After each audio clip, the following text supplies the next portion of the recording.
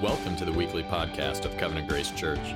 This message is from our Renovate series, where we take a look at relationships through a biblical perspective, and was recorded at our Menifee campus. So we're in the third week of our Renovate series, and we're calling it Renovate because our God's a God of redemption, our God's a God of renovation. And we're going to, for 8 weeks here, we're looking through how God can remodel all of our relationships. Relationships like friend relationships, family, our kids, spousal relationships, coworkers. And so these cards that you guys have on your seats, those are going to invite people. So if there's people that you know of that need to hear this and don't normally attend church, we would just ask that you'd give it to them. Chad and Zach and I went out in the neighborhood here yesterday, just kind of cruising along the streets here and talking to people at their homes and inviting them. And we brought Ellie, my 7-year-old daughter, with us because we figured, like, you know, if you ring the bell and they look through there and they see her in her helmet with her scooter, like we probably got them opening the door, you know? So that was cool. And people were super friendly. It was fun. We had a good time. We just need to let people know that we're even here, you know? How would they know unless we go out and let them know? And what's really exciting is the diversity of people here. You think we're in Menifee and there's all this diversity. But on this street right here, so their yard backs up to the school, we met a guy who's like probably nearly 80 years old. He's a Syrian Orthodox Christian, and he lived most of his life in Iraq, so he knew like pre-Saddam Hussein and Saddam Hussein's time and after that. It was amazing. We're just fellowship with him, talking to him about Jesus, and it was really cool. I mean, we seemed to really resonate with the gospel, and so we'd like to get him here. I don't know how we're going to do that. We might have to actually kidnap him or something, but I'm going to keep inviting him. I would love for you guys to hear his story. I was thinking that maybe there's some way we could get him to tell some of his story of what it's like to be a Christian there, and we could pray for his country and things like that. So that's what those cards are for, and maybe you guys, if you want to grab some of these, we've got stacks of them in the back. Maybe if you guys with kids could take your kids so you don't scare people. It was a lot of fun. Great conversations. They're very friendly people out there. So last week we looked at one of the tools that God uses to renovate our relationships. We looked at encouragement, affirmation, and then this week we're going to look at probably a more powerful tool that God uses to renovate our relationships, and it's forgiveness. We're going to talk about how God uses our forgiveness of other people to renovate our relationships. That's what we're going to do this morning. And this is so important, guys, because people are going to sin against you. Your friends will sin against you. Your spouse will sin against you. Your kids will sin against you. Your parents will sin against you. Your coworkers. The church will sin against you. And some people are like, oh, I can't believe Christians would do this. And I'm like, why? You know, why can't you believe that? You know, we looked at Genesis 3. We're all sinners. If we're together for any length of time, we're going to sin against each other. I'm going to sin against you. You know, I'll probably sin against you out of fear, just so you know. That if I sin against you, it's probably in some way out of fear. But I'm going to sin against you too. And so we need to be realistic in our relationships, not be, you know, thinking, how did this happen? Why is this happening? But to really be able to zoom in and manage conflict. And we want to be prepared. We want to be a church, guys, that's not afraid of conflict. There's so many gatherings of Christians that are so afraid of conflict, they're so afraid of confronting one another, that it just makes problems worse. We want to be a church that's geared to do that, that sees conflict as an opportunity. We want to see conflict as an opportunity for peacemaking, an opportunity to see the gospel really work among us. We want to see it in our church. We want to see it in your marriage. We want to see it in your relationship with your kids, your friendships, your workplace. Guys, to be a Christian, to be a follower of Jesus means to be a peacemaker. You guys realize this? In Matthew 5:9, Jesus says, "Blessed are the peacemakers. They shall be called the sons of God." And so we're called not just to be peaceful or to be peacekeepers. We're called to be the kind of people that come into a situation to be peacemakers. People that are skilled and have a heart to bring people together by the power of the gospel. And this material that I'm going to talk to you about today, we're going to be in Matthew 18. And if you don't have a Bible, just put your hand up and somebody will get you a Bible. But we'll be in Matthew 18 starting at verse 15. But the first time I taught this stuff was actually in a Mongolian prison. True story. So I was in Mongolia and we were doing some training of horse vets. I'm a horse veterinarian, by the way. We were training some horse vets, and we got the word that we were going to be able to go into a Mongolian prison and teach to the guards about something.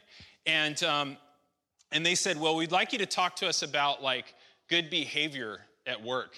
And I'm like, oh, that sounds boring. Like, not interested. And then I was like, you know what I'll do? I'll just lead him through Matthew 18 and just kind of talk to him in a way, just lead him through Matthew 18 and talk to him eventually at the end about the gospel, because there's no true peace without true forgiveness, and we can get into the gospel. And it was a great time, but I got this picture of this, and I'll send it out to you guys over email, but here I am teaching on peacemaking, and there's a gigantic picture of Genghis Khan behind me. The ultimate peacemaker, right? Behind me. And when I got done talking about this passage and then talking about how we won't have true peace unless we don't have true peace unless we have true forgiveness, and then we get that through Jesus, it was so cool at the end, guys, because we said, hey, we got Bibles in your language. Do you want a Bible? And they rushed us. They so badly wanted a copy of God's Word. And then what happened after that, I've told some of you guys this before, but there was an awkward book signing after that. They were like, we would like you to sign the book. And I was like, okay, so I'm at a book table, and I'm like, guys, I didn't write this book. Just so you know, this is God's book. And I was trying to explain it, but it was super awkward. But I've been told that's normal. So I did the book signing, and hopefully all is well. But peacemaking, guys, if we really understand the things that God teaches in this passage, it will equip us to not only in our own relationships, but actually be people that can help others come together and be brought to peace. And it's a great opener for the gospel because it's so obviously wisdom, isn't it? So we're going to look at this morning in Matthew 18, 3 things. We're going to look at the goal of peacemaking. We're going to look at the process of peacemaking, and then we're going to look at the power to make peace. So it'll be goal, process, and power. First, let's look at the goal of peacemaking. What is the goal of peacemaking? The goal of peacemaking is true forgiveness. There is no true peace unless there's true forgiveness. The only thing you have if you don't have true forgiveness, you have a ceasefire. You only have true peace when you have true forgiveness. What is true forgiveness? How can I know I've really forgiven somebody? How can I know if somebody's forgiven me? The answer is actually not vague. True forgiveness is patterned after the forgiveness we've received in Christ, isn't it? If you look at Ephesians 4:32, it says, be kind to one another, tender-hearted, forgiving one another as God in Christ forgave you. So if we're going to call it forgiveness, it has to meet the same standard as the forgiveness that we have received through Christ from God. And when we talk about peacemaking and forgiveness, it's really cool. I've got these little handouts for you guys. These would be great for you guys to keep in your Bible or in your man bag or your purse or wherever, but have it on you. Because on the back here, you can see there's these 4 promises of forgiveness. When we talk about forgiveness, when I say I forgive you, I'm actually making 4 promises to you. And these are the promises. Look at it on the back there. It says, I will not dwell on this incident. Okay, if I forgive you, I'm not going to dwell on the incident. It's going to be like the forgiveness God gives, where he doesn't dwell on our sin, right? He's cast it into the depth of the seas. It's as far as the east is from the west. Isn't that the cool thing, that in the gospel, he does not think of your sin when he thinks of you. He doesn't dwell on it. So the second promise is, I will not bring up this incident and use it against you. This is great in marriage, because a lot of times we like to save ammo for later, right? And I will not bring up this incident and use it against you later if I really forgive you. If I really forgive you, I will not talk to others about the incident, right? It's done. It's as if it never happened. I'm not out telling other people about it or bringing it up. And then lastly, I will not allow this incident to stand between us or hinder our relationship. That's what it means to forgive someone. It's 4 promises of forgiveness. And when we do pre-marriage, we actually have them memorize this. And so it'd be great if maybe Jamal and Bree could come up and recite them, because it's been a year, right? Okay. It was right about a year? You remember these? Okay. We just went over them too. We'll quiz you later. The other thing we make them memorize is the 7 A's of a confession. Do you see it here? 7 A's of a confession or 7 A's of an apology. This is what it is to really apologize to someone. And it's important when I read these not to use these to judge someone else's apology to you. Okay? So you don't go like, 2 out of 7, try again. Okay? That's not what we're doing here, right? This is for you to judge your own apologies, right? So here's what they are. The first one, address everybody involved. Second A, avoid if, but, or maybe. This is very important. This is where a lot of the media apologies go bad, right? It's stuff like, hey, I'm really sorry that I yelled at you like that, but, if you wouldn't have started with this, it never would have happened. Okay, that's not a real apology. Or, hey, I'm really sorry if I hurt you. Well, she's crying, so we don't need to say that part, right? Or, maybe if you would have come at me a different way. No, when you apologize, you eat dirt. Okay? You're apologizing for your sin, not theirs, and you eat dirt. Okay? It's for them to apologize for their own. Then admit specifically. This is key too. don't use a euphemism. Use biblical words. Use biblical sin words. So I shouldn't say something to my kids like, hey, kids, I'm so sorry that I've been edgy this week. Okay? Edgy, what even is that? And it's not in the Bible. Unless you're reading the Message, it might be in there.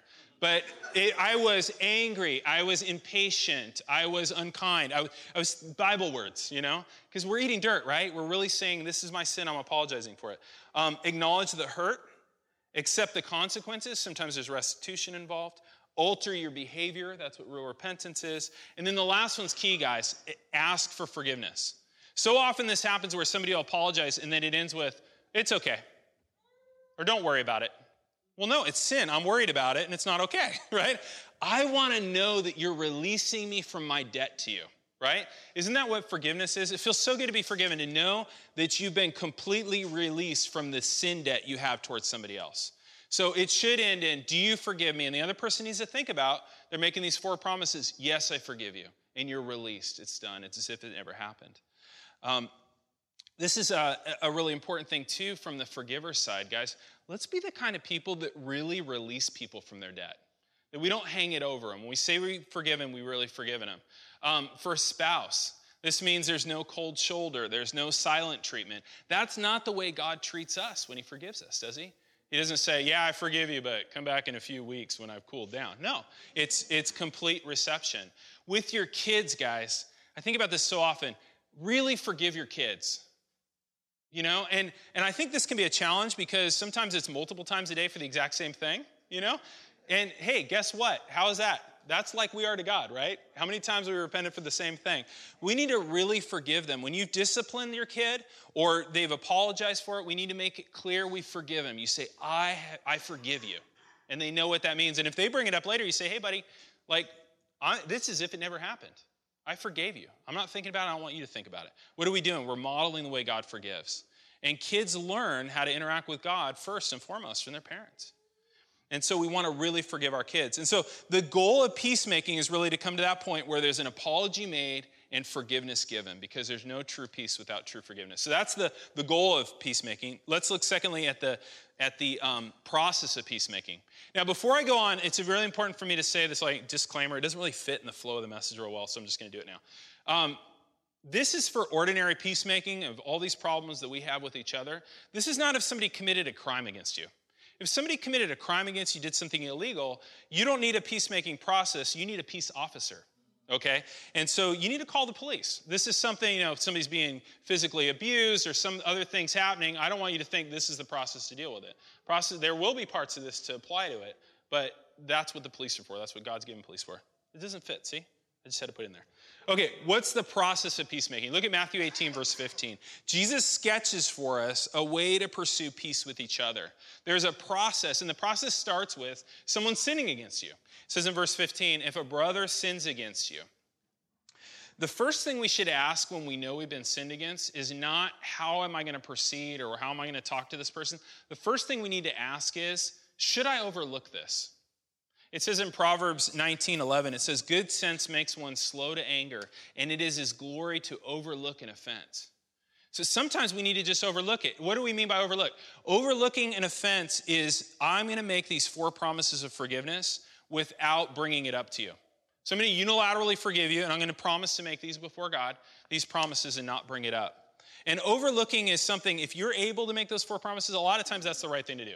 In marriage, a lot of times that's the right thing to do. In your closest friendships, that's the right thing to do. When should we not do it? You ever think about that? When should we not overlook? We should not overlook a sin if it is a pattern of sin that's eroding our relationship, if it's a discouragement to other believers, if it is preventing non-believers from seeing Christ, then we should confront it. If you can't honestly make the 4 promises of forgiveness, you try but you can't, you need to confront it.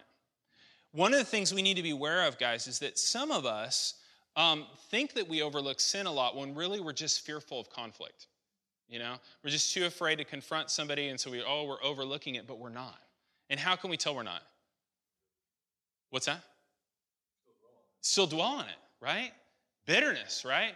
We got to really watch out for bitterness. The Bible warns us against bitterness. In Hebrews 12:15, it says, see to it that no one fails to obtain the grace of God, and that no root of bitterness springs up and causes trouble.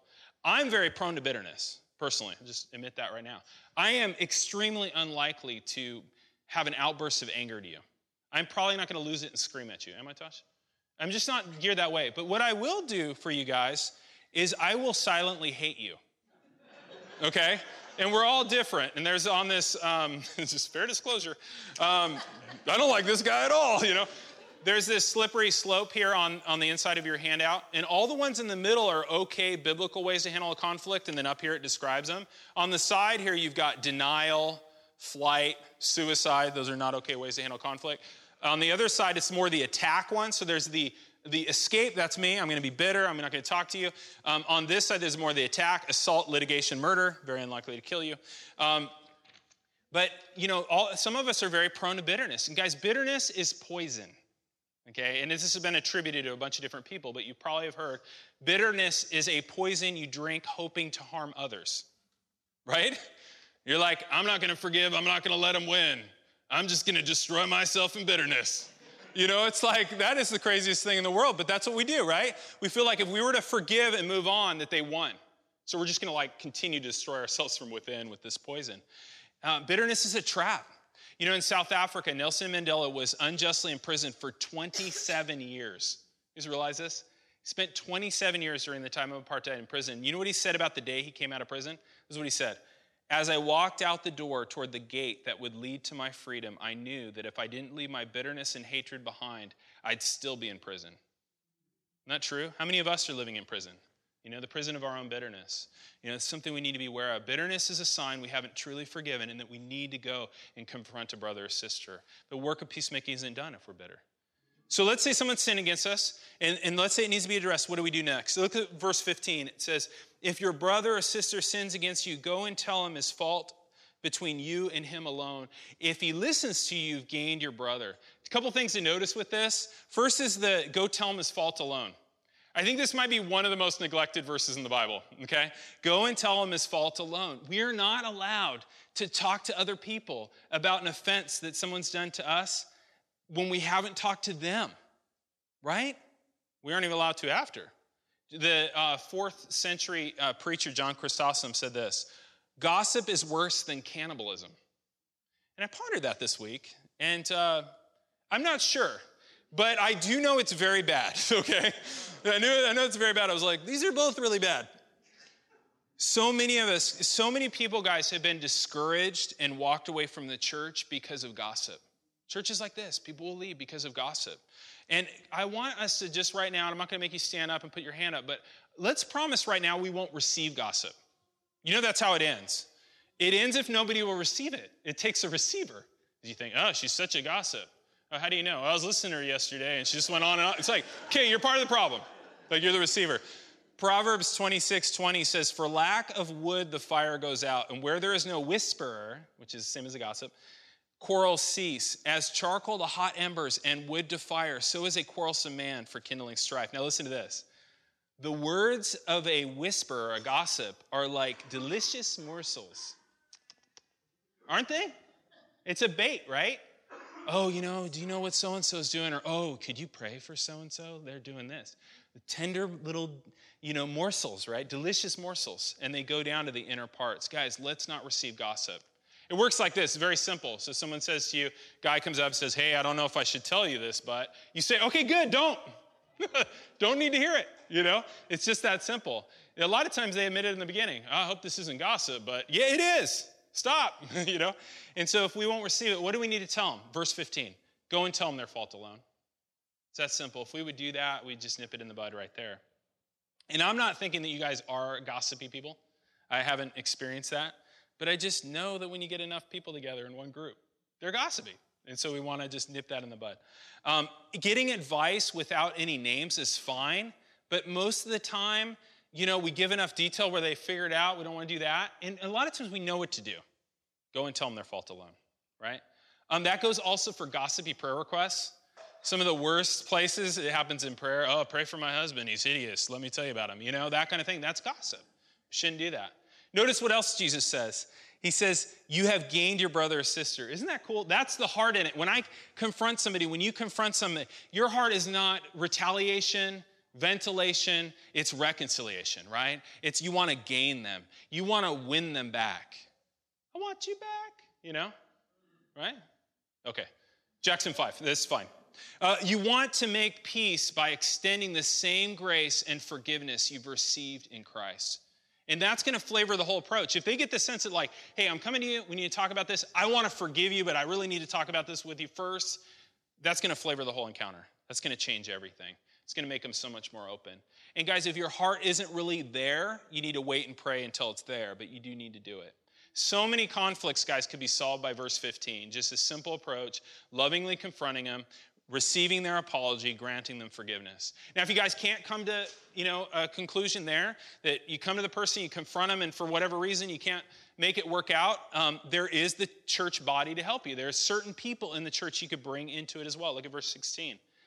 But if he doesn't listen to you, take one or two along with you, that every charge may be established by the evidence of 2 or 3 witnesses. Notice a couple things here. It's 1 or 2 others.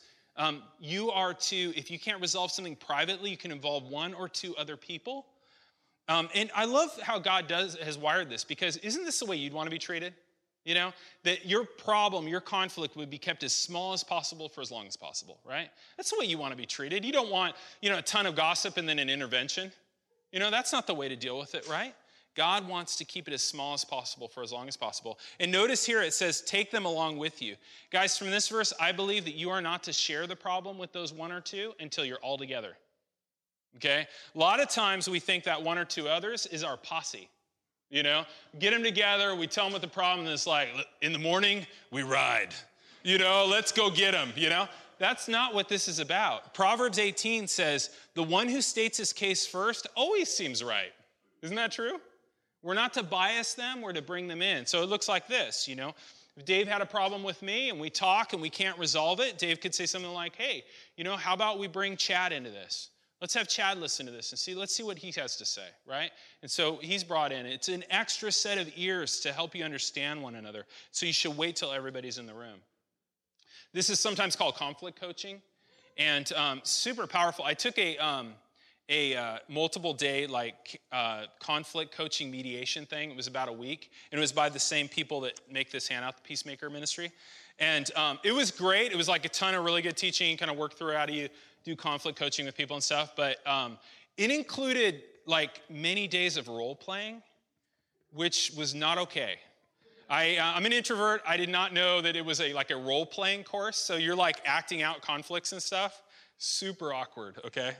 And it was good, but I'll never do it again. And but what we learned in there is there's these steps to it. So you bring 2 people together and you sit around a table and you explain the goals. There's only true peace with true forgiveness. Here's what we want to see with what forgiveness means. And you go through those 4 promises and you go, here's what a confession looks like. And you go through those 7 A's of a confession. And then you have them hear each other out without refuting what the other person says. And then you kind of see how they respond to each other and kind of help them to understand each other a little bit better. And you see what happens. And sometimes they resolve it right there. There's confession and there's forgiveness, usually on both sides. And if it doesn't happen, you set up another date to meet together, and then you do coaching individually. So it looks like this. You call them up and you say, hey, did you hear what she said in there? It sounded to me like she was apologizing for that thing that she did. Wasn't that encouraging to hear? Yeah, I guess, I guess she did apologize, Or, hey, when she mentioned that hurt, that was something, that was legitimate, don't you think? Yeah, I could apologize for that, right? Hey, could you admit to sin in this area? I mean, I'm seeing that. Or I don't think you really understood what she was saying. What I'm hearing is this. What are you doing? You're helping them to understand one another, bring them back into the room again, and then see what happens, okay? And we'll keep doing this as long as it takes. Okay? But it's amazing, guys. It works. I mean, I've used these things with the stuff in the Peacemaker handout, even with employees at work.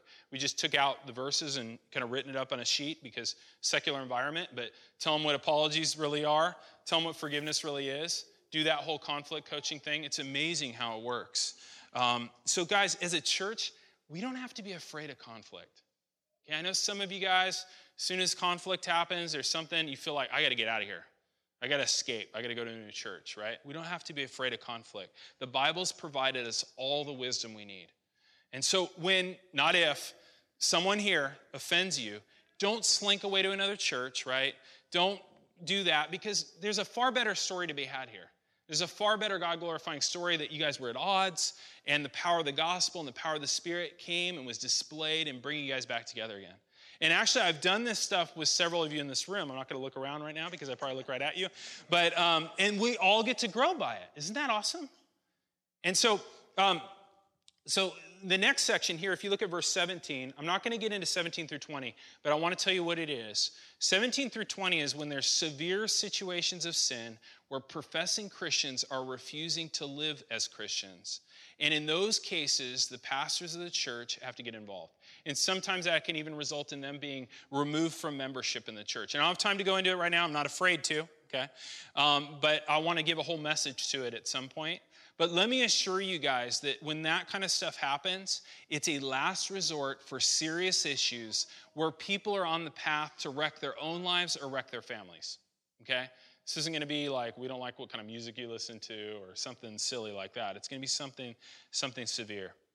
Another question you might ask, what do I do if somebody won't enter into this process at all with me, right? Take a look at Romans 12. You look at Romans 12:17.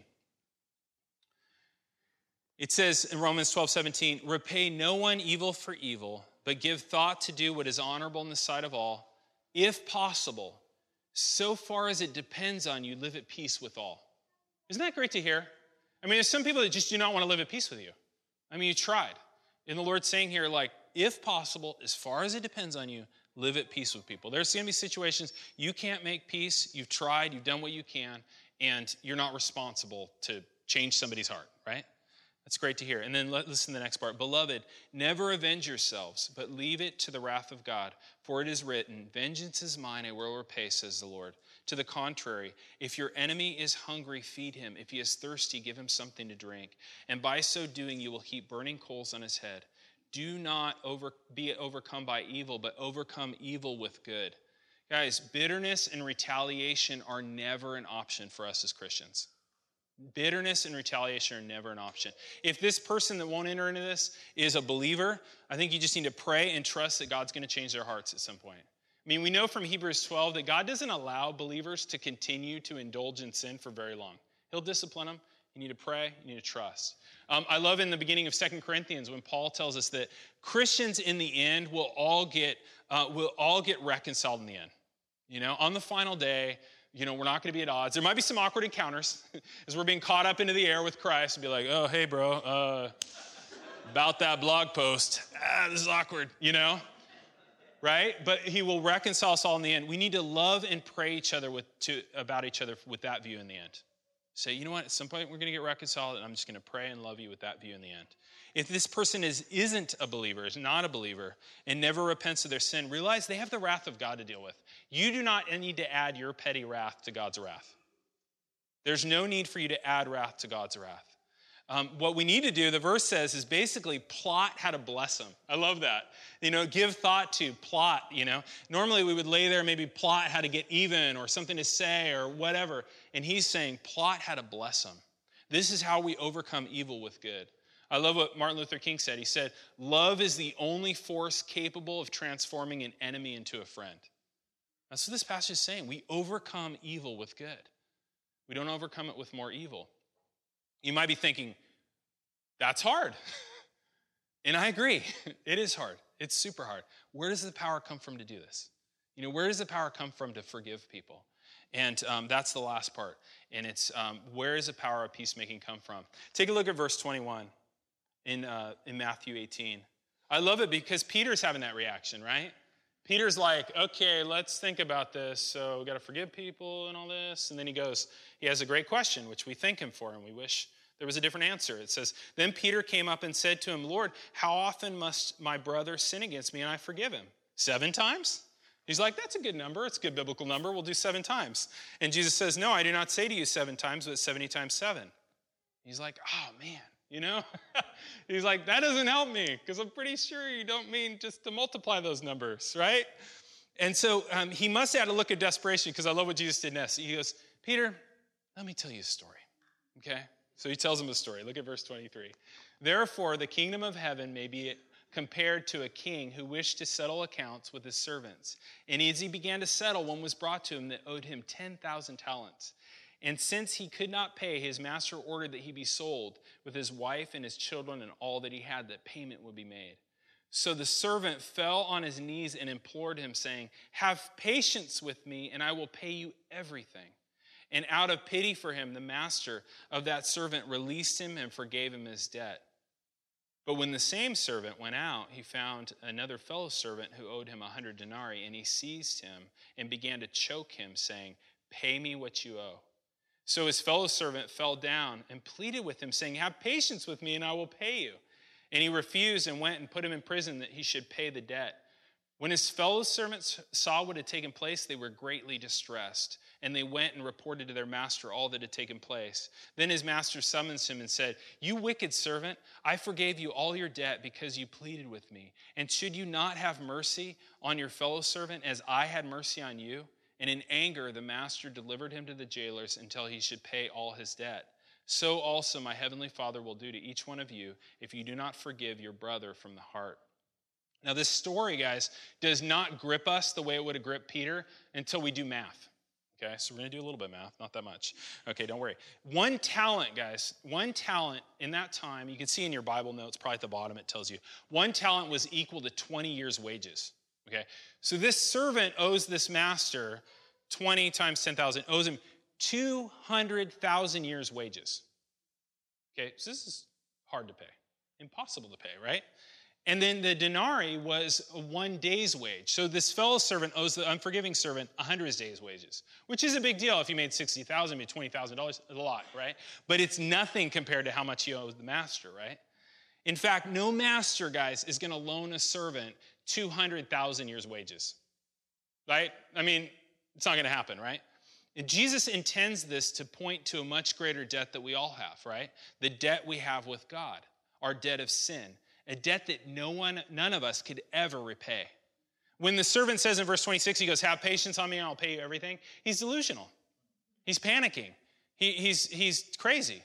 And so are we if we think that we could ever use our good deeds somehow to pay off our debt of sin. We'd be as crazy as this guy saying, I'll pay it all off, right? And look what the master does. He refuses a repayment plan, He doesn't say, well, you can pay me 10% of it. He doesn't do a loan remodification or anything like that, right? He forgives it completely. He completely releases the debt and sends him out without having to pay a thing. Guys, that's the way the gospel is. Religions at best will set you up on a repayment plan, okay? The gospel is a free gift paid in full by Jesus. And that's why when he refuses to forgive his fellow servant, everybody's so horrified by it, right? Aren't you guys, it says in verse 31, they were greatly disturbed. Aren't you guys disturbed when you see Christians? People that believe that they have been freed from eternal conscious torment in hell, okay, they believe that, can't forgive somebody for something. Aren't you horrified by it?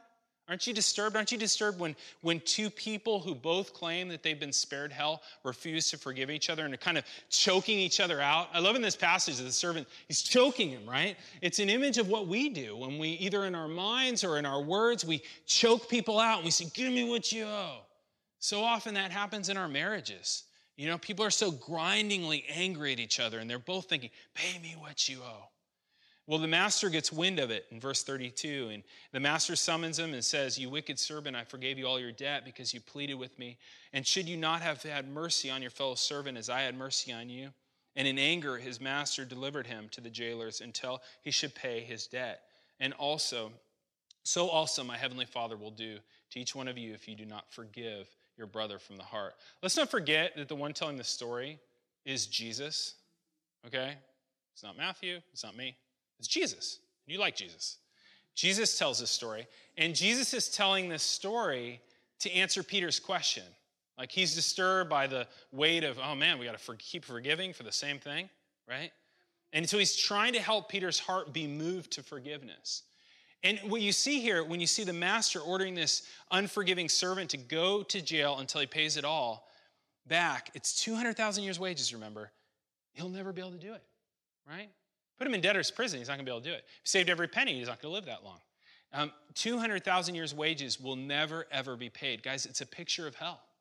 Have you guys ever wrestled with, I have, why is hell never ending from, maybe 80 years worth of sin? Let's say you live a terrible life for 80 years and you got 80 years worth of sin, And then what? Hell's forever? Like, how does that make sense? How is that right? How is that just? Guys, the reason why hell's forever is because our debt, like the debt in this story, is impossible to pay. You know, it's impossible to pay. It can never be paid. The punishment never ends because the debt never gets paid. That's why it's forever. But guys, there is one person who has claimed to have paid it. Not for himself, but for everybody who will trust in him. And this Jesus proved that he was able to pay it in full by raising himself from the dead.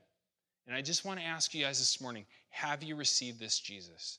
It would be as simple as during the worship service, as we're singing or taking communion or whatever, that you would call out to God and say, God, I am done running from you. I'm done running my own life. I'm doing a terrible job at it. I want to turn from my sin and trust in you. Please take that payment that you made of debt for sin and apply it to me. And you know what Christ will do for you today? You'll walk out of here scot-free. You'll walk out of here with no debt to God whatsoever. And you will walk out of here even better than that because you're going to have a whole new relationship with God. It's not like you just kind of took care of your sin problem and you're like, I'm out of here, you know. But you will walk out of here with a new relationship with God. And that relationship with God will allow you to forgive others. Isn't that awesome? The point of the story, guys, Jesus' story here is not that we can somehow lose our salvation if we don't forgive other people. The point of the story here is that our ability to forgive others shows whether we have truly ever felt that exhilarating feeling of having our debt removed. That exhilarating feeling of knowing that we have just escaped hell. You guys ever been like almost in a car accident? You know, you have that exhilarating rush afterwards of like, what could have happened? When you feel that with God, that you escaped hell, you will forgive other people. Guys, if you're a Christian this morning, you've been set free from a debt with God, a debt you can never pay. And I just want to ask you guys this morning, and I'm going to get into your business like I get into mine. Who are you choking out in your heart? Yeah, who are you, and whoever you just thought of is the one, okay? You don't have to look further. It's like a name went, boop, that was the one. Who are you choking out in your heart? Who are you saying with your heart or your actions or your words, pay me what you owe? Guys, it's time to forgive and let them go free too. Let's pray. Father, we come before you as just those who have narrowly escaped the worst possible fate we could ever have. And it happened by the death of your son, that you, before time, chose to send your son to die for our sin. And we just pray, Lord, for all those who are here, come from all different situations. Those who are believers, they are trusting in Jesus, but they're finding it so hard to forgive. Lord, I pray that you give grace to them. You would so magnify what your son has done in their hearts that it would clearly outweigh anything that was done to them. I pray we'd be a forgiving people. I pray that we'd take to heart what real forgiveness is. I pray for those who are here that might be confused at where they're at with you, Lord. I pray you make it real clear today. Open their eyes. Draw them to yourself, Lord. We want this place to be a place where you encounter people that weren't even looking for you, really, and you found them. I pray, Lord, that you'd work among us as we worship and as we take communion. We pray, Lord, that the depth of the sacrifice of your son would just burn into our hearts and our souls, giving us a joy and peace that we've never experienced before. Father, we thank you so much. You are such a good God. There's nothing we could invent even that would be better than the gospel. We're in awe of you. You're the one who made us. You're the one who's given us life and breath and everything, every moment of our day. And you're the one who's paid for all of our wanderings. We pray we'd come back to you in Jesus' name. Amen. You've been listening to the weekly podcast of Covenant Grace Church, Menifee. If you would like to know more about the Menifee campus, visit us online at covgrace.org/Menifee.